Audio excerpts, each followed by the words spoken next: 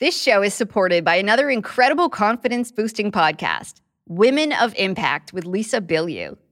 Lisa's story of how she went from zero confidence to becoming the co-founder of the billion-dollar Quest company and a best-selling author will inspire you no matter where you are on your journey.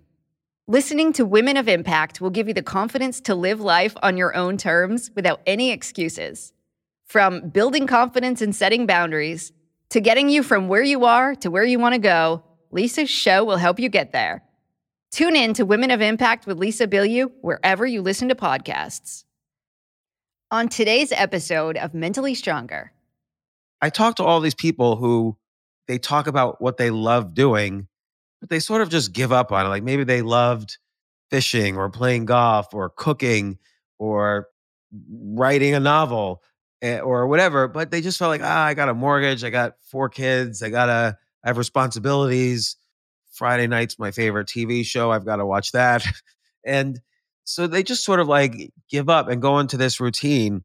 And I look back on my life and I feel that the things that kept me feeling young and creative and excited about the next day were not periods of success or periods of failure or exciting times in my life, but periods when I was in love with something and pursued it towards some end because I felt like there was a higher purpose to it, even if there wasn't.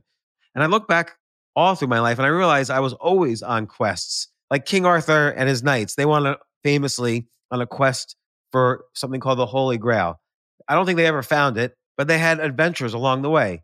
So quest is like some amazing thing you want to do.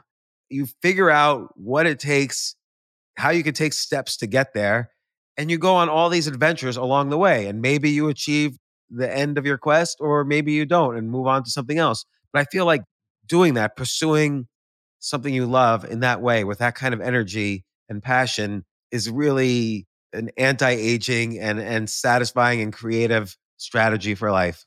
What do you think? I think so too, because as you were describing that, I was like, I think I've had some. Welcome to Mentally Stronger, the show that will help you develop the mental strength you need to reach your greatest potential, no matter what life throws your way. I'm Amy Morin, a psychotherapist, mental strength trainer, and an international best-selling author of 5 books on mental strength.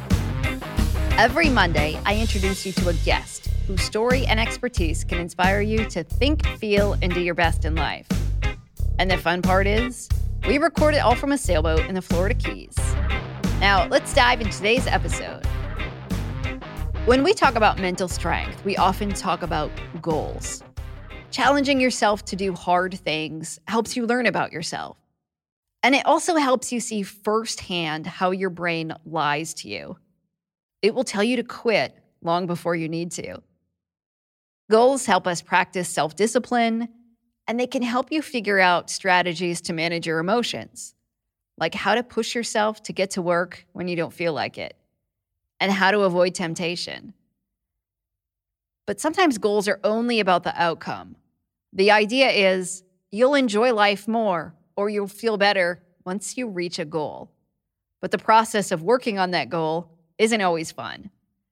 Now, a few weeks ago, I talked to New York Times bestselling author Jon Acuff about goals. And one of his strategies for reaching goals is to incorporate more fun into the process. I think that's vital.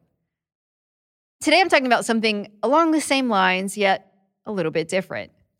I'm talking about quests and how working on a quest, whether it's to ride the best roller coasters in the world or you have a quest to learn how to paint, all of those quests could help you build mental strength. Here to talk more about quests is my good friend, James Altucher. James is the best-selling author of several great books, including Choose Yourself and Skip the Line. He's also the host of an amazing podcast called The James Altucher Show. Forbes once called James the most interesting man in the world. Part of that is because he's always working on things which he calls quests. Some of the things he talks about today are how quests improve his life, examples of what constitutes a quest, and how a quest can contribute to personal growth and unexpected opportunities. Make sure to stick around until the end of the episode for the therapist take. It's the part of the show where I'll break down James's mental strength building strategies and share how to apply them to your life. So here's James Altucher on how setting out on a quest could help you grow mentally stronger.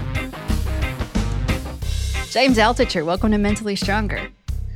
Amy Morin, happy to be mentally stronger. I'm only mentally stronger during the 1 hour or 2 hour period that I will be on this podcast. Somehow I don't think that that's the case. Every time I talk to you, I feel like I get stronger just from your stories. I was on your show a little while back and we were talking, I think we started talking about your desire to up your chess game. And we were talking about my strange desire to keep trying to run a faster mile. And out of that conversation, you mentioned quests. And I wanted to bring you on the show to talk more about like what is a quest and why do you think we should have one? So maybe we should start with that. How do you define a quest? That's a great question. I've been thinking a lot about it because it's not a goal, and I'll explain why. And it's not like a purpose, and it's not like meaning. You know, like Viktor Frankl has this beautiful book, Man's Search for Meaning, and the concept there is with meaning is you're going through some degree of suffering, and the way to get through suffering and pain, and we all go through this, is to find meaning in life. And that's a very serious thing. And, you know, he was in Auschwitz, and the way, and he was, you know, his family was killed. And the way he sort of survived it was to cling to the thought that one day, A, he would see his wife again, which sadly he never did. And B, that one day he would write down his experiences of what happened to him in Auschwitz. And that gave his life enough meaning that he survived it. So that's meaning. And purpose is, you know, you think, oh, you're a great doctor, or you as a kid you love medicine and the health field, and you feel like your purpose is to be a doctor and save lives and move the frontier on brain surgery or whatever. And so that's like purpose, and purpose could change as your interests change. And a goal is like, okay, you might say when you're 25, before I own my first house, I'm going to make $100,000 salary or something like that. That would be like a goal. And you have steps towards a goal. Like I'm going to get a job on Wall Street and blah, blah, blah. So there's all these different kind of journeys that people go on. But what about just an impossible journey that doesn't really have a clear, you know, life meaning? Like I was just talking to someone who has been in every country in the world.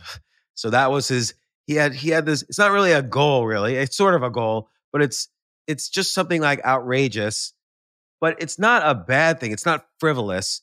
His life improved by going to every single country in the world. Like he learned something about every country. He learned how to do the logistics of going to every single country. And he probably learned something about the people and cultures of all these countries, maybe picked up some languages. So it's not completely frivolous, but it seems like almost outrageous.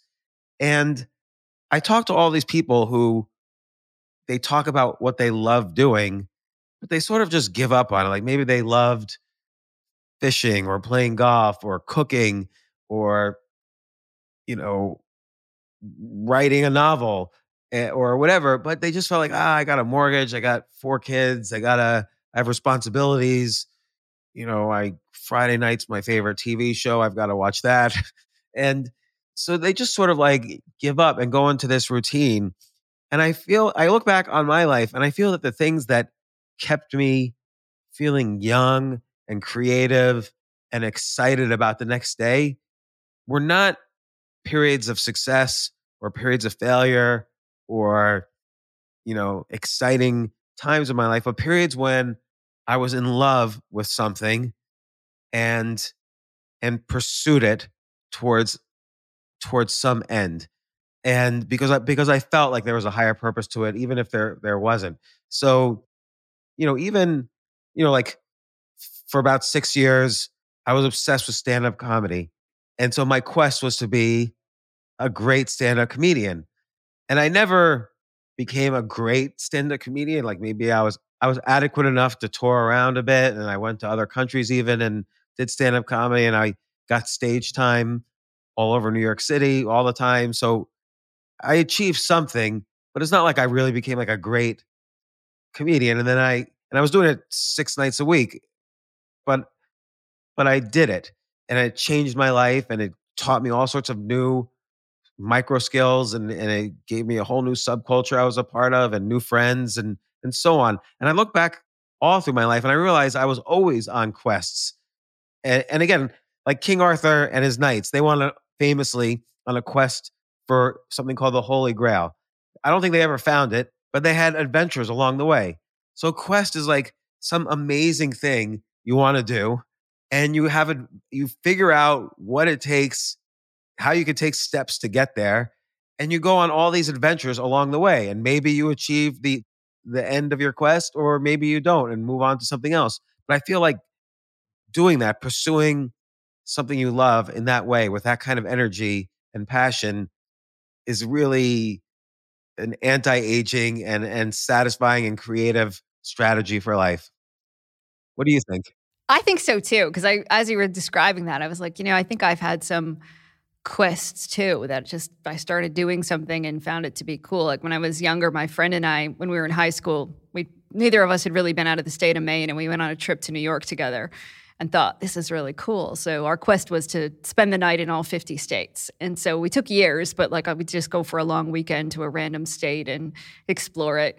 And it turned into something really fun. And I've now been to 49. Alaska's the only one I haven't been to, but I feel like you would have been to Alaska. For some reason, I could picture you in Alaska. right? Like, and there's a whole story involved. My luggage made it, I didn't, this whole thing. Oh, But no. and I think there was part of me that just didn't want to finish it either. I didn't want to like be done with it. So I was like, no, that's okay. I don't need to go. But it was this amazing thing. And again, it didn't really have a purpose other than like, let's do this thing and it'll be fun. And let me ask you, like, what did you achieve? Like it's changed your life being in 49 or almost all 50 states. Even your luggage has been now in all 50 states. So Right. what did it change in you? I think I just learned about myself because I hadn't really traveled that much. So it was like, oh, yeah, this is how so many different things work. But in every state, we would do something random. Like we went to the Mississippi State Fair, or we would always find something like kind of a local thing to do or something that we wanted to learn about just to see like, well, how do people live when they're in this state, and what's their culture about, and like what might my life had been like had I been born here. And I think it was just that sort of a thing. I'm like, wow, this is really interesting to see how different people live, even inside the United States. I can't imagine the person who traveled to all the different countries to see what the rest of the world was like. But it's interesting how you even describe it. Like what you learned is sort of almost ancillary to the quest itself. Like you didn't learn what the state flag of, South Dakota looks like, but Right. you thought all these different things that if you had done the alternative, which was, oh, I'm just going to stay home that day and watch, The Sopranos, you wouldn't have had those thoughts. You wouldn't have wondered, boy, what's it like what would it have been like if I had grown up in South Dakota? Or is there a slightly different way I'm communicating with these people as opposed to other people? And it's fascinating, country's 3,000 miles wide, and yet it's roughly one same culture. It's maybe the widest single culture in the world. And yet there are little subcultures in every state. Yeah, that was it exactly. And so when we were going around doing all these different things, just taking a look at, again, how different people live and what it was like to be in the city versus the country and all sorts of things like that. And then I think I learned a lot about myself. Like when we would have trouble, how do you ask for help? How do you strike up conversations with random people that you don't know anything about? And how can you, get along in difficult situations? Because, of course, we ran into various challenges along the way. Yeah, and that's just it. You run into challenges along the way. It's a quest because you haven't achieved it yet. And so on the way towards achieving it, and by the way, it's almost impossible. Like so in your quest, it's almost impossible to go to all 50 states. Probably 1/100th of 1% of the US tries to do that or even less. And so you're going to fail many times along the way, whatever failure means in this context. And you have to overcome and develop new skills that you never would have had because of this. And again, it's not some like, oh, I'm going to save the planet or bring about world peace. It's a very selfish goal. Like, I'm going to go to every 50 state and I don't care what anyone thinks. And by the way, then you have to deal with the relationships in your life back home. Like you meet maybe, you know, a new guy, like maybe the guy who became your husband, and he's like, "What are you doing? You're going to, Wyoming for the weekend?" And I am busy. I can't go. And you have to manage these personal relationships in different ways, and it's, I, but you wanted to do it. You loved doing it, and it created adventures and excitement, and then it's done, and you move on to the next quest, perhaps, or maybe the quest changes your life in such a way that you have a you change careers. Like that's happened to me on quests, is that I've changed careers because of them in some cases, and again, there's ancillary skills you learn, like So one time, this was when I was in my 20s. Uh, I was always an early riser. Like I wake up very early and I go to sleep very early. And one time I was out at 3 in the morning on a Wednesday night in New York City, and it was crowded. So I was on First Avenue in Houston, and I'm like, what are all these people doing outside? Don't they have to go to work the next day or school or be home with their family or what? Why are they all out at 3 in the morning? And so it's just this random thing. I was basically kicked out of someone's house, so I had to be outside at 3 in the morning.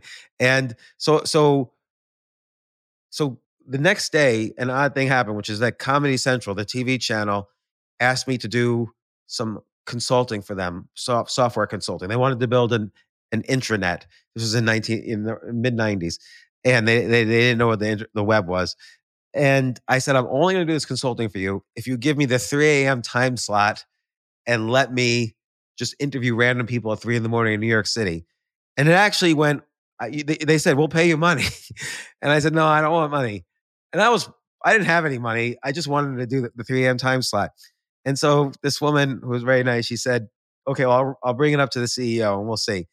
And so went all the way up to Doug Herzog, who was the CEO of Comedy Central at the time. Later, he became CEO of MTV. And he said no, because they sell valuable infomercial time at that time, or they did. Oh.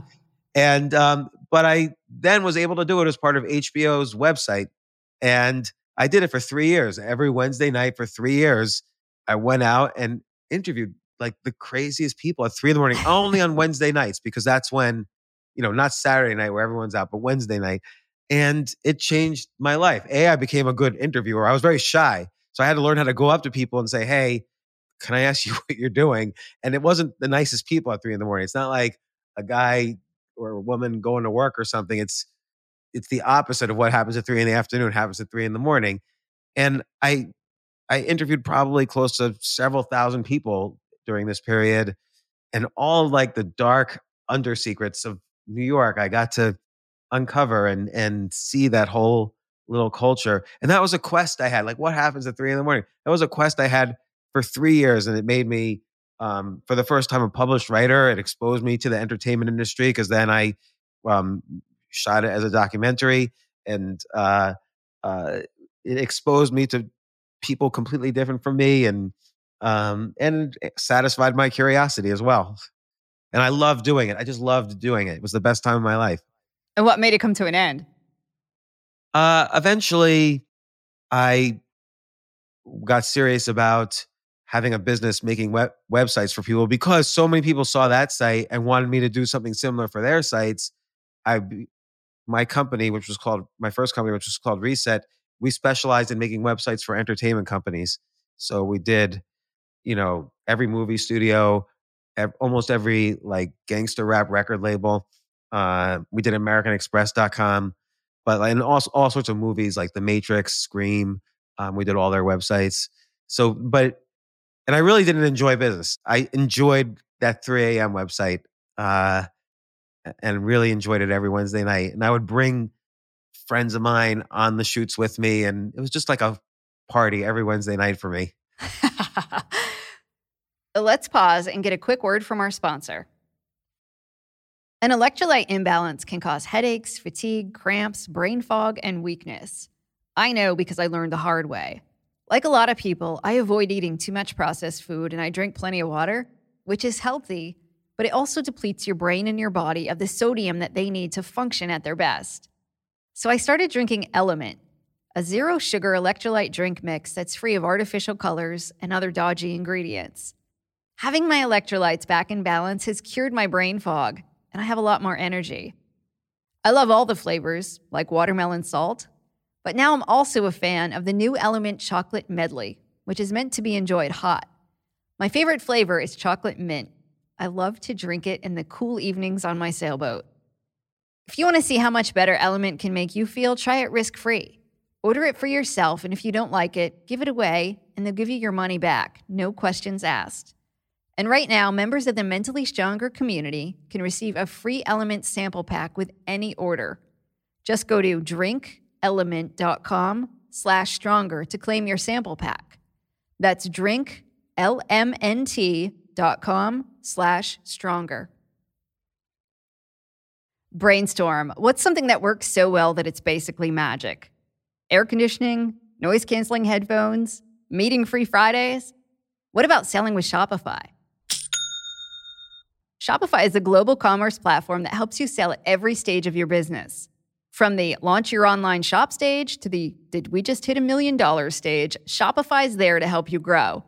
Whether you're selling scented soap or offering outdoor outfits, Shopify helps you sell everywhere. Shopify helps you turn browsers into buyers with the internet's best converting checkout, 36% better on average compared to other leading commerce platforms. And sell more with less effort thanks to Shopify Magic, your AI-powered all-star. Because businesses that grow, grow with Shopify. Sign up for a $1 per month trial period at shopify.com/mentallyStronger, all lowercase. Go to shopify.com/mentallyStronger now to grow your business, no matter what stage you're in. Shopify.com/mentallyStronger. So besides some comedy and interviewing random strangers at 3 a.m., what other quests have you had? Well, like the one I'm on right now, which is, I think in late 2020, I got a little depressed. There was a backlash, a real harsh backlash on an article I'd written, and I was having trouble. I don't know. I was just really disappointed in all the people who were lashing out at me, like friends, family, and I don't know. I just kind of shut down off of social media, and I would just go in my office and lock the door, and I would start playing chess. Which when I was a kid, played in tournaments. I was the New Jersey junior chess champion. I was a chess master, and I started to wonder, like, I hadn't played in 25 years in tournaments. Can I still be as good as I was then? Like, things have changed. The chess world's changed, and I've changed, and my brain's gotten older. Can I do it? And this is something I love. It was like my first love was playing chess as a kid. And I was obsessed with it then. And so I started really training, and then I started playing in tournaments, and I talked to neurologists, I talked to sports coaches, sports psychologists, nutritionists, uh, chess trainers. One time I was on a chess training session, and we couldn't figure out why I was getting some mental aspect of this wrong. So I said, "Let me call my friend Amy," and you came on the chess training session with Avatic, and so it's been a real quest in a lot of ways. Like, I've literally traveled all over the world. I've had dinner with the best chess player in the world, Magnus Carlsen, in Norway. I've befriended Garry Kasparov, the former world chess champion. I've played in tournaments all over the world or visited tournaments all over the world. I write now because of my success in other areas, when the premier chess magazine in the world heard I was doing this, they asked me to write a column for them, which is really awkward because it's all world champion level players who write for them, and then me. So I'm really embarrassed about it. But then I was at this famous tournament in Amsterdam where it was just it was about a dozen of the best players in the world. And then I was an observer to it. And this guy came up to me who was a legend in chess. He's been in like the top 5, like since the 90s. And he said, "Oh my God, James Altucher, I'm a big fan of your chess articles." And I was for sure thinking that all of them hated me because I was like an imposter in the most important chess magazine in the world. But it's put me on this real intense quest to achieve something that no one's really achieved, to come back after 25 years and get back to the same level. Like, I've done some statistics. Nobody has done this. And and it's really hard, but I've had to learn all sorts of things about myself. I've had to experience, failure in a different way. And I've had to, and I've met, hundreds and hundreds of people now. And also I've had to become kind of like in training. Like, I had to watch my diet better. I completely stopped all drinking. I have to sleep, 8 or 9 hours a day. Like, I've really been training. Like, I have to exercise a lot more. Been training like an athlete to make sure I have the stamina that younger people do. So when it comes to chess, how is this one different than a goal? Do you not have like a end goal for this? Or are you just experimenting to see how far you can get? no, I think my end goal would be to, I mean, I probably wouldn't stop with this, but I do want to see if I can get back to the ranking I was before. So, but even exploring, like, what does that mean to be better than you were before? Like, every sport, every game evolves over time. So you compare like the best tennis player now, for instance, to John McEnroe, who was the best tennis player in 1980. John McEnroe was this skinny little guy because there was weightlifting didn't have as much importance in tennis as it does now. And it's the same thing in chess, actually, even with the weightlifting part. But chess itself, the training in it has improved. So, as an example, this guy, Peter Nielsen, who is the coach of the best player in the world, Magnus Carlsen, he said to me, maybe you are now better than you were, but the whole world has gotten much Ah, better. So you don't really know. And so this caused me to think about, how we measure success in things. And and also it's funny. The whole younger people play chess now than played when I was younger. So they have so much more stamina, like kids, and they study with computers. They've grown up with computers. I didn't grow up with computers, so I had a different way of playing, and I have to learn completely new things as if I had never played the game before. And so it's not just a goal though. It's a quest because I might not, it's okay for me to not succeed. Like, just, it's not that the journey is the important part and the goal is not important. The goal is very important, but it's just what I'm learning along the way, like about myself and how I'm improving, how I'm becoming the kind of person who could achieve this quest that is beneficial in my life. I mean, I was talking to Robert Greene. You know Robert Greene, who wrote yeah. 48 Laws of Power? And he keeps telling me, like, "Oh my God, James, this is going to be such a great book when you write this." And I said to Robert, "But I'm kind of failing at it. Like, I'm not at that level that I thought I would be." And he's like, "What are you talking about? You succeeded beyond so many expectations in this. Do you think you're 20 years old and you're trying to be 20 years old? That wasn't the goal, to be 20 years old. The goal was to try, not necessarily a goal, but you were trying to do something, and it's how you've changed as a person and how you changed in terms of dedication and consistency and resilience, like all of these things." He said, "I want to hear about and experience what you went through." And everybody who loves something at a later age and pursues it wants to know not necessarily that you succeeded, but just what happened along the way. And as this guy said, maybe I am better. I kind of think I am better than I was when I was younger. Oddly, I have played individual tournaments at a much higher level than when I was younger, but I've also played worse tournaments than I've ever played before. So my variance, this might be an age thing, my variance has gotten a lot bigger. And so that's why it's hard to tell. Interesting. Right. That I never thought of that with chess, that you can't really tell if you are better. It's not like you can go back and play against 20-year-old James. Well, there's a ranking system. And so my my rating is not as high as it was. And yet I've had what's called performance ratings, which are what's your rating for a specific tournament or period of time. I've had performance ratings much higher than I've ever had before, but also much lower than I've ever had before.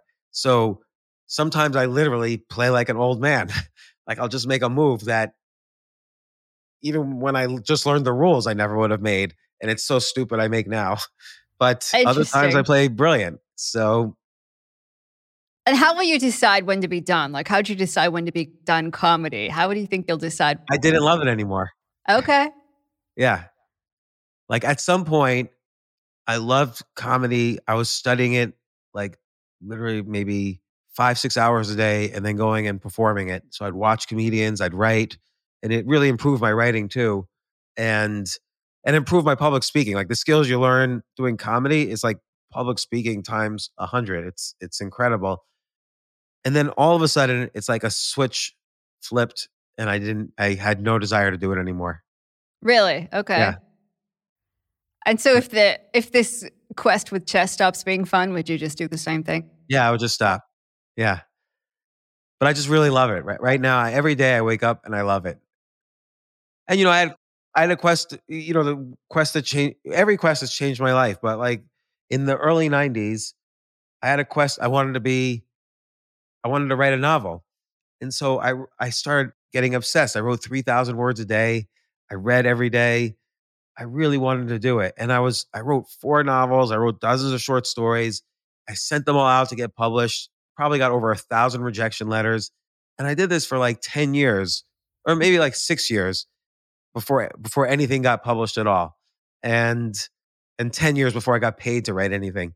And sometimes, but I just loved it the whole time. Like I just love writing, and it became part of my life. And do you think most people are like that they'll fall in love with something for a little while and do it, or you think you're an anomaly? Well, like you're on. We talked earlier. You're on a quest to run a faster mile. Right. Like, do you think you're an anomaly? I don't know because I suspect most people probably could fall in love with random things too. And maybe just a lot of people don't do it, right? Maybe they don't experiment enough, they don't try, they don't think that they have time or they talk themselves out of it. That's what I'm going to guess. I think a lot of people talk themselves out of it. Like, let's say every time you cook, like let's say you rarely cook, but when you do cook, you just love it. You just think, oh my God, this is so much fun. And I love feeding people and seeing the reactions on their faces. And, you could think to yourself, oh, I'd like to be a great chef or just get better at it and learn maybe a bunch of different cuisines or learn how to make sushi or whatever. And you don't have to be obsessive, but it still could be very life fulfilling to pursue it. Or for instance, one time I bought a lot of this is a random thing. I bought in an auction a lot of forged artworks. So I have artwork hanging all over my house right now where there's like a Picasso, Andy Warhol, Salvador Dali, Jackson Pollock. And you would think, I mean, these are excellent forgeries. Like they're signed by the artist, and it couldn't be the case that a single artist did all. There's a Banksy. I have like a British stop sign with Banksy like stuff on it, and I don't even know for sure if they're all forgeries, but I'm assuming they are because I got them for nothing. And but like exploring this, like wondering if these are forgeries or not, I really dived into the history of what was going on in the period of each artist and why did they do this? Why did they do that? And so having like even a small quest, like that was like a mini quest, and you learn so much about history and life and excellence and the pursuit of excellence, and and all that ties into success in whatever your career is, and so on. And I just think being excited about things does keep you young. Because okay, what if I didn't play in? What if I didn't have these chess training sessions every week and talk to these sports coaches and nutritionists and travel the world meeting these amazing people to learn more about what I'm trying to achieve in this quest. What if I didn't do that? What if I just stayed home and watched TV? That's fine too. No judging that. And my kids are older. I could do a little more of these things, but I think my life is richer for it for having these conversations with people and really putting myself out there. It's not pleasant to, um, the last tournament I played in, it's called the U.S. Masters, so Masters only. And because I was ranked a master when I was younger. Once a master, always a master in terms of the rating system. And so I'm playing in the U.S. Masters, but I was the weakest player in the whole tournament. And it was very possible. I told Avatek, my coach, it's possible for me to lose all 9 games. And he said, don't say that. That's negative mindset. And so I've been learning a lot more about mindset, by the way, and trying to train my mindset to be a little more positive. But amazingly, I won the first game against a strong professional player, stronger than any player I'd ever beaten when I was younger. And then the second round, I had to play the 14-year-old Alice Lee, who's the most amazing prodigy in the US right now. She's 14 years old, but looks like she's 9. And she's really strong rated. Like, she might be as strong as Avatic right now. And I had a good game. I was doing better, and I was proud of the decisions I was making. And she was almost looking bored. Like, I think her whole plan was she just knew, okay, he has a good game now, but eventually he's just gonna make some mistake and I'm gonna win, which is what happened.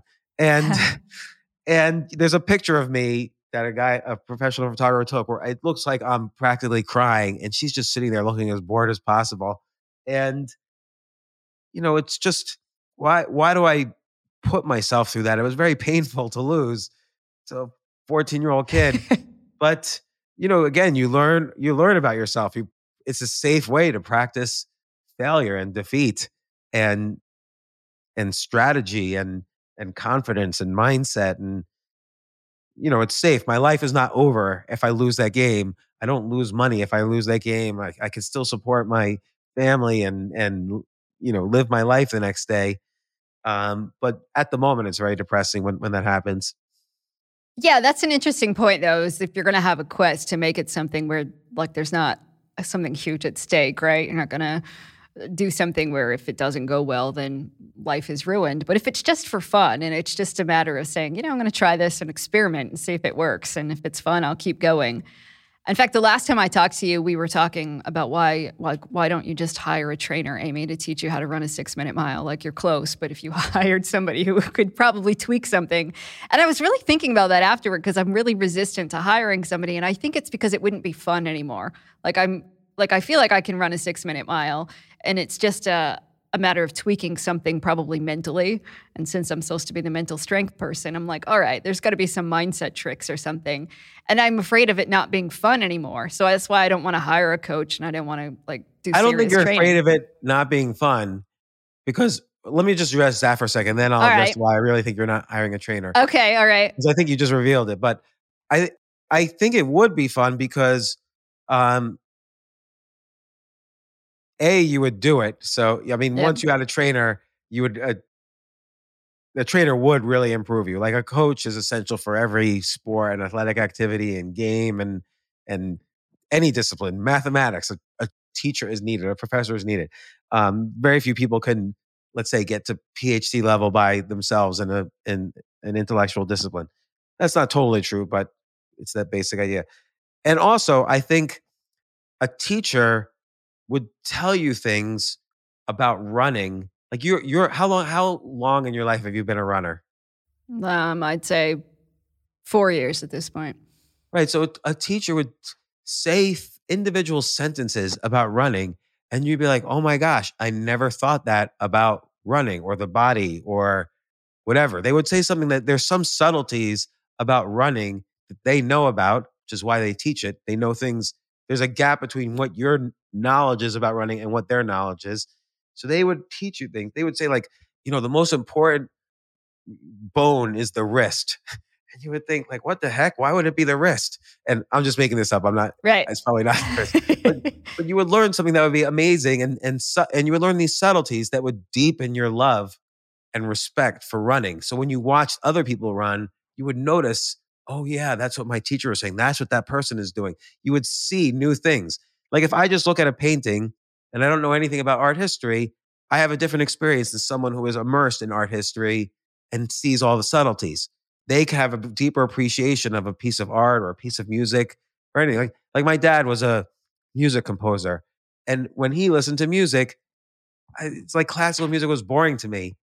And he would listen and he would try to explain to me, this is the sonata structure and da, da, da, da, this. And so there's all these subtleties that he was able to appreciate. So I think you would enjoy it more with a teacher because you would have a deeper appreciation for this thing you love doing.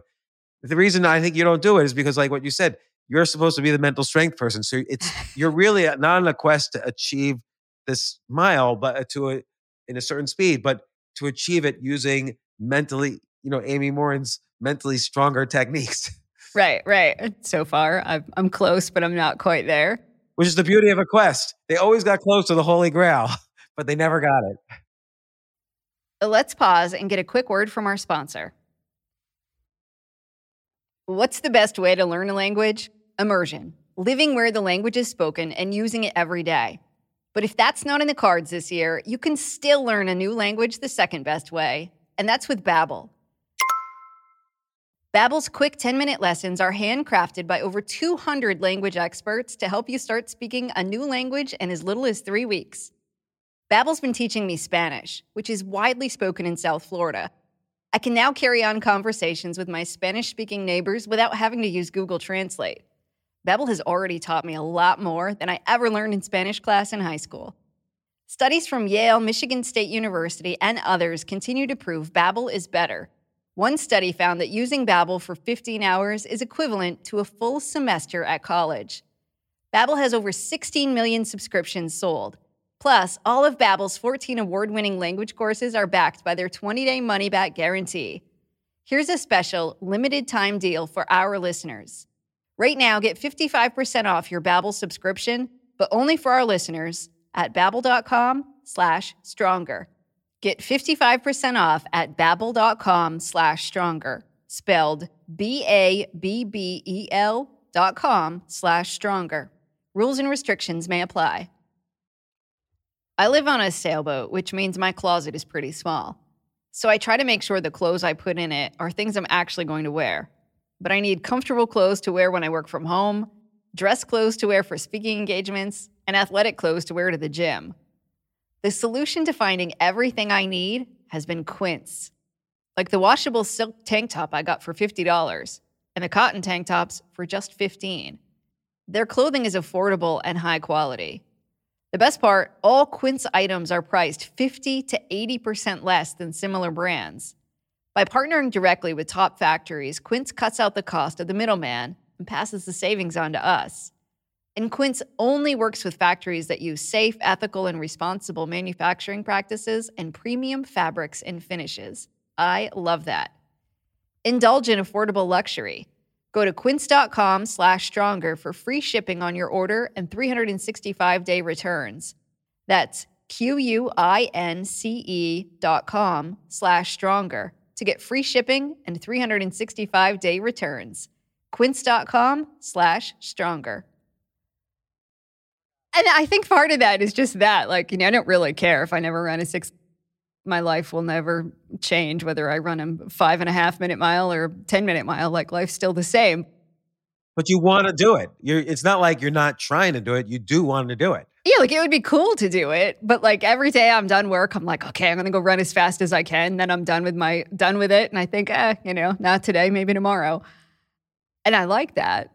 And people are like, why would anybody like to just go run as fast as you can? For whatever reason, I loved it when I was a little kid. We have video of me when I was 4, and I'd make my mom time me. I'd run a lap around the house and make her time me. So I've been doing this since I was a little kid. I didn't run for most of my life and time myself in adulthood. But then when I did, I was like, I just want to see if I can do it faster than I could when I was 13 or 14, which started as the original goal, and it's kind of grown over time. But wait, so you almost feel like you're cheating if you have a trainer because you didn't have I think so. Right. So I guess for me, I think it would take, I get that I would learn about it, but I also think it would take some of the fun out of it. I don't want to spend 8 hours doing hill sprints on a Saturday or anything. I'm just at the end of the day, I just want to run as fast as I can and check the watch today. And see, part of the reason I like having a trainer is when I was younger, I had a trainer. And so I'm just repeating what I did then. But also in my last book, Skip the Line, I wrote about when you want to learn something, you get a plus minus equal. So a plus is someone better than you, a trainer or coach to teach you, equals people who are at your level that you share your experiences with and you learn from each other, and a minus, someone you can teach.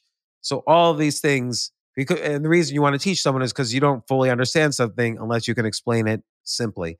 And so all these things I put into place as soon as I decided, okay, I'm going to get back to this level of chess. Like I got myself plus minus equals. And um and pluses in various levels. Like again, not just chess coaches, but other types of coaches. And so for me, it's a different type of quest. Your quest is specifically to do it with your own mental strength and your own raw abilities, like you did when you were 13. So that's like these quests could be like informally structured, and but it's something that makes us happy, and it's something that we have to become at some point a better person, a better version of ourselves to achieve the quest, or as part of that process. It's at some if you regularly start running that faster mile, something has moved up in your health probably, or in the way you do things. And yeah, and you learn from the experience. So there's all these benefits, and I do think it's exciting. Like if you were to run a faster mile, you would be very happy about it. Right, right. And then I'd probably move the bar, Yeah. Or change have a different quest. Right. So how do you suggest people find it? If somebody's like, I don't really know what my quest would be. How can people figure out what to make their quest? It's really interesting because I think it happens a lot by accident. Like I didn't play chess for 25 years. Why didn't I do it at any time then? Or I didn't do stand-up comedy the first 40 years of my life. Why did suddenly at 40, whatever, I start doing it? Um, I think it kind of happens. I think we collect over time all these things that we say, I'd like to try that. And then we forget about it.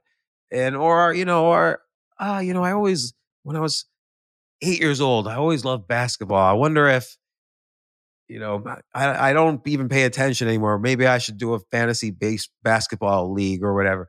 Like there's all these things that we collect in our heads, the things that we might want to do or could do, or maybe we would want to do. And so one idea is to, I'll give a couple ideas. One idea is list all of the things, like every year of your life. What were you fascinated by? So when you were 6 years old, did you love reading about astronauts? When you were 7, did you love superheroes? When you were 8, did you love sewing or painting or whatever? Just list them and see if anything kind of rings a bell now, or just try it now and see how you feel about it, or go to like a class or a club or whatever, or meet up where everybody's sewing, or just see how it feels. And another idea is go to the bookstore and find just walk around, and is there any section where you stop and you suddenly want to read all of the books in that section? Like let's say it's the World War II. Do you want to read all the books in the World War II history section, and it just fascinates you? Well, then just do it, and maybe write your own alternative timeline of World War II. Like what could have happened? Like there's with any one subject, there's millions of types of quests within that subject that you could do. Like for instance, I mentioned basketball. Okay, no, if you're 50 years old, you're not going to be a professional basketball player or even be close to how good you were when you were 20. But maybe you can be the best at fantasy baseball, or maybe you can be the best at, writing articles about basketball, or coach. Like Joe, I'm forgetting his name. He was the CEO of Ameritrade. He's been on my podcast. So this guy was the CEO of Ameritrade, CEO of banks and billion-dollar companies for 40 years. And then he quit. And what did he do? He became an assistant coach, I think, of the University of Nevada football team for free. He offered to do it for free. And then he learned and he rose up, and eventually he became coach of the East Carolina Panthers, or in some like minor league of football. And then he was a professional coach for a while and then retired from that. And, all of a sudden, played football when he was a kid, but all of a sudden he had this obsessive urge, and he had the money and the security and whatever to quit his job and volunteer to be an assistant coach. But this was his dream. He pursued it. Other people might quit and start a food truck, and they don't want to do a whole restaurant, but a food truck allows them to have that restaurant kind of feeling. So there's always ways, given a subject, to pursue it. You could be a gambler and pursue basketball that way. Or there's thousands of different ways. So, I could have built some kind of chess related business or written articles about chess or something instead. But instead, I wanted to see if I could play again. And I don't know. And then, I was thinking a third way. A lot of times I read something and whatever it is, the storytelling is good and it matches some deep, you know, hidden desire inside myself that I become obsessed. Like I didn't start day trading until I read a book about day traders. And I was like, wow, this like combines my interest in investing and computers and games because day trading is essentially a game. And then unfortunately for about 8 years I became a day trader and it was the worst 8 years of my life. But that was a quest. So uh, all anything can trigger that like, or you watch a TV show that was about pilots and you're like, wow, I'm going to take pilot lessons. And then, you become on a quest to get higher and higher certifications in piloting. I don't even drive a car and I've had pilot lessons and considered becoming a pilot. But fortunately, I don't even drive a car. So it's probably best I don't do that. But, I think you're right. I think if we all had quests that we were working on, again, whether it's like I just want to paint one painting a month or I want to keep painting stuff until I sell something on my online store or whatever somebody develops, like, I don't know if there's research on how good that is for our mental health, but I can only imagine that it's got to be great for people to have something to do that doesn't really have a clear purpose of like, I'm doing this just to earn X amount of dollars or I'm doing this to better the world. Instead, it's something that I love to do and I'm going to allow myself to do it. And by the way, it might turn into something you make millions of dollars with. You just never know. Right. But like, and you could have mini quests. Like, did I ever tell you this story, my Greenland story? Oh, I think I know the Greenland story. So like one time I was hanging out on Twitter, like one does, and Donald Trump, this is when he was president, he tweets out, "I want to buy Greenland." He just tweets out, "I want to buy Greenland." And I'm like, what the heck? And then the Prime Minister of Denmark responds and says it's not for sale. And these two tweets like literally drove me insane. Like you can offer to buy a country just on Twitter like that. And what does Denmark have to do with Greenland? It turns out Denmark owns Greenland and they just did an entire mini negotiation right there on Twitter, like where Denmark said no and Trump couldn't buy Greenland. So I started looking into this and I'm like, there's a reason you would want to buy Greenland, by the way, if it was its own country, which I always thought it was, it would be the highest suicide rate country in the world. And there's a lot of problems with alcoholism there, and people are cold and lonely there. But Greenland, after China, is the biggest source of rare earth minerals. And there's a company even like Greenland Minerals Company, and it's owned by China. So Denmark has basically sold all these mineral rights to China for the rare earth minerals in Greenland. So that's why Trump wanted to buy it for America, so he didn't have to depend on China. And so I figured, you know what? I want to do an experiment, and this is like a mini quest. I started a Kickstarter to raise $100 million to buy Greenland. And actually, it ended up being an Indiegogo. Kickstarter rejected me, or a GoFundMe, one of those. And, I offered like, oh, you could be a duke if you give like $1,000. You could have a holiday named after you if you give so much. You could have some 1,000 acres if you give so much. And I started, and it was an experiment. I had never used any of these crowdfunding platforms before. So I learned about that.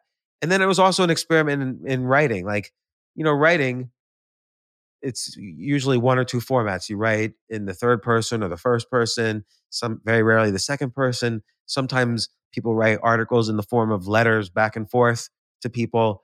It's called the epistolary style. So there's all these kind of points of view you can write from. Well, I wanted to write an article as if I was doing a crowdfunding campaign about the subject of the article. So I'm basically able to describe this whole scenario with Greenland, like why someone would want to buy it, by writing in the form of doing a crowdfunding. And then so many people were actually donating money to this that GoFundMe or Indiegogo, whoever it was, they shut me down because they knew I was just joking around and they didn't want to have to pay all the credit card fees once they returned all the money. So, but that was like a mini quest. Can I buy Greenland? I remember that because I remember seeing that going around social media and I was like, oh, what is James up to now? Yeah, and I learned so much about it. It took a weekend. It was a weekend-long quest. It wasn't like this thing now that I'm in that's years or, whatever. And at the very least, I learned all about crowdfunding. Not all, but I learned about crowdfunding. I experimented with another style of writing. I learned all about Greenland to the point where I still want to visit there. And I have a story to tell. So that's like Right. the minimum benefits of a weekend-long quest. And a longer quest, there's so many more benefits. It's ridiculous. So I like that. So if we don't want to spend the next 4 years working on a quest, just take a weekend and you can probably test something out or see how it works. Yeah, like if you always wanted to do stand-up comedy, it's really hard to do it that first time because it's scary. Everybody is scared. I saw a little documentary where Will Smith wanted to do stand-up comedy. This guy has been a performer all his life. Not only just an actor where, you read lines written by other people, but he was a musician, he was a rapper. And, that was his start, was as an entertainer. But he was scared to death of doing stand-up comedy. He was terrified. And Dave Chappelle was his coach. He got Dave Chappelle to coach him on how to do it. And he did it, and he did a pretty good job. And, but that was his quest for one time, like a mini quest. I love that. Great idea. Yeah. So I think Skip the Line will help people also figure out more about your micro skill idea and things like that. And we'll link to your podcast in the show notes because everybody should go listen to the James Altucher show. Any place else we should send people so they can learn more about you and your work? No, that's good. Yeah. They eventually I'll write about this. And the funny thing is I don't know whether to write about this in the form of like, okay, this is my chess journey, or really make it like this bigger thing about quests. I'm feeling like the bigger thing about quests is better, but I almost don't want to do another choose yourself kind of book. I really want this to be more story driven. That one was story driven too, but this one's even more story driven. Well, I guess whichever one you do, I look forward to reading about it. And as long as you share the story of how this is all going with chess so we can follow along, that will be fun. Do you think there's a book there if I never achieve the rating I want to achieve? Yeah, definitely, right? Because I think sometimes we want to be like, how do you feel about never getting there? And if you don't ever get there, like, are you really okay with that? Or when did you decide to throw in the towel and say, all right, enough's enough? I think all of that would make for an interesting book. What's really interesting is how much the brain has changed since I was younger. And people say, oh, no, that's just a mindset thing. But it really is, like, memory is not as good. Your raw, like, fast intelligence, like your ability to think quickly, is evaporated. And I have to actually learn the subtleties in order to be better now. I have to learn why certain moves were made. Before I would just make the moves. Now I have to learn why. And that's been the hard part for me in this. And it's interesting. Well, we appreciate that you're going to share the story so we can all learn from it. James Altucher, thank you so much for being on Mentally Stronger. Thank you for having me. And I feel mentally stronger always when I talk to you, Amy. So thank you so much. Glad to hear it. Welcome to The Therapist Take. Let's break down James's mental strength building strategies. Here are 3 of my favorite strategies that he shared. Number 1, create your own quest. When thinking about a quest, you might imagine something that involves a lifelong journey. But James switches quests whenever he wants, from anything like comedy to chess. And you can always develop a mini quest too. Like in his case, it was trying to buy a foreign country one weekend.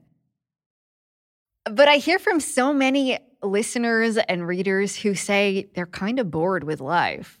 So I think this could be a great solution. You can feel like you're still growing and learning and doing something fun without all of the pressure that you might feel when your sole purpose is to do something that involves earning money, or when you're so focused on the outcome that you forget to enjoy the process. Number 2, pay attention to what you're learning along the way. James talks about how his skills from one area of his life translate to other areas, something that's really tough to recognize sometimes. But when you step back and think about what you're learning, it might become clear how your quest is helping you in what seems like a completely unrelated area of your life. Learning the art of Chinese cooking might also teach you to be more patient with your kids. Or setting out on a quest to learn about your family history could help you become better at asking questions, which might help you ask better questions at work so that you can do your job better. Connecting some of those dots can give you confidence and help you feel better about your quest. And number 3, change your quests as needed. So the pressure's off because you don't necessarily need a lifelong quest. Shift it as needed. James says he stops doing a quest once it's no longer fun, and then he finds another one. So don't feel like you need to stick with your quest forever, or that you need to decide on a single thing that you're going to keep doing year after year. I love the idea of exploring with a bunch of different things to see what you love or to discover what you might want to do. And every time I talk to James, I just get inspired to try new things. So I guess my task now is to probably come up with another quest in my own life. So those are 3 of James's strategies that I highly recommend. Create your quest, pay attention to what you're learning along the way, and change quests as often as needed. If you want to hear more from James, check out his podcast, The James Altucher Show. Thank you for hanging out with me today and for listening to the Mentally Stronger podcast. If you like the show, leave us a review on Apple or Spotify. That's one of the best ways to help us get our show in front of other people so we can make the world a stronger place. If you want more tips on building mental strength, subscribe to Mentally Stronger Premium. You'll get weekly bonus episodes and exclusive extras for being a premium subscriber. Sign up at mentallystronger.supercast.com or just click on the link in the show notes.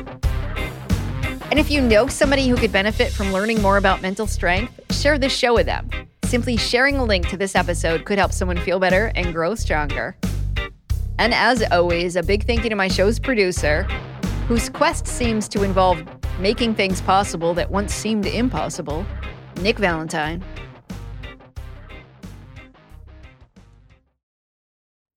Wouldn't you love to bounce out of bed feeling fantastic? Even on a Monday morning? Well, the 5 a.m. Miracle Podcast is meant to help you do just that. It's hosted by productivity junkie, trail marathoner, and banana enthusiast Jeff Sanders. The 5 a.m. Miracle wants to help you dominate your day before you eat breakfast.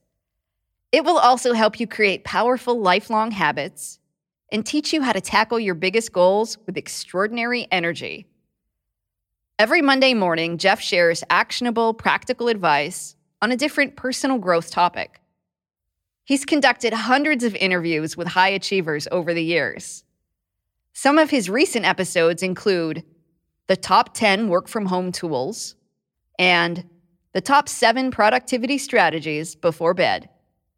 Subscribe to the 5 a.m. Miracle with Jeff Sanders in Apple Podcasts, Spotify, or your favorite podcast app. This episode is brought to you by the Yap Media Podcast Network. I'm Hala Taha, CEO of the award-winning digital media empire, Yap Media, and host of Yap Young and Profiting Podcast, a #1 entrepreneurship and self-improvement podcast where you can listen, learn, and profit. On Young and Profiting Podcast, I interview the brightest minds in the world, and I turn their wisdom into actionable advice that you can use in your daily life. Each week, we dive into a new topic like the art of side hustles, how to level up your influence and persuasion, and goal setting. I interview A-list guests on Young and Profiting. I've got the best guests, like the world's #1 negotiation expert, Chris Voss, Shark Damon John, serial entrepreneurs Alex and Layla Hermosi, and even movie stars like Matthew McConaughey. There's absolutely no fluff on my podcast, and that's on purpose. Every episode is jam-packed with advice that's going to push your life forward. I do my research, I get straight to the point, and I take things really seriously, which is why I'm known as the podcast princess and how I became one of the top podcasters in the world in less than 5 years. Young and Profiting Podcast is for all ages. Don't let the name fool you. It's an advanced show. As long as you want to learn and level up, you will be forever young. So join Podcast Royalty and subscribe to Young and Profiting Podcast, or YAP, like it's often called by my YAP fam, on Apple, Spotify, CastBox, or wherever you listen to your podcasts.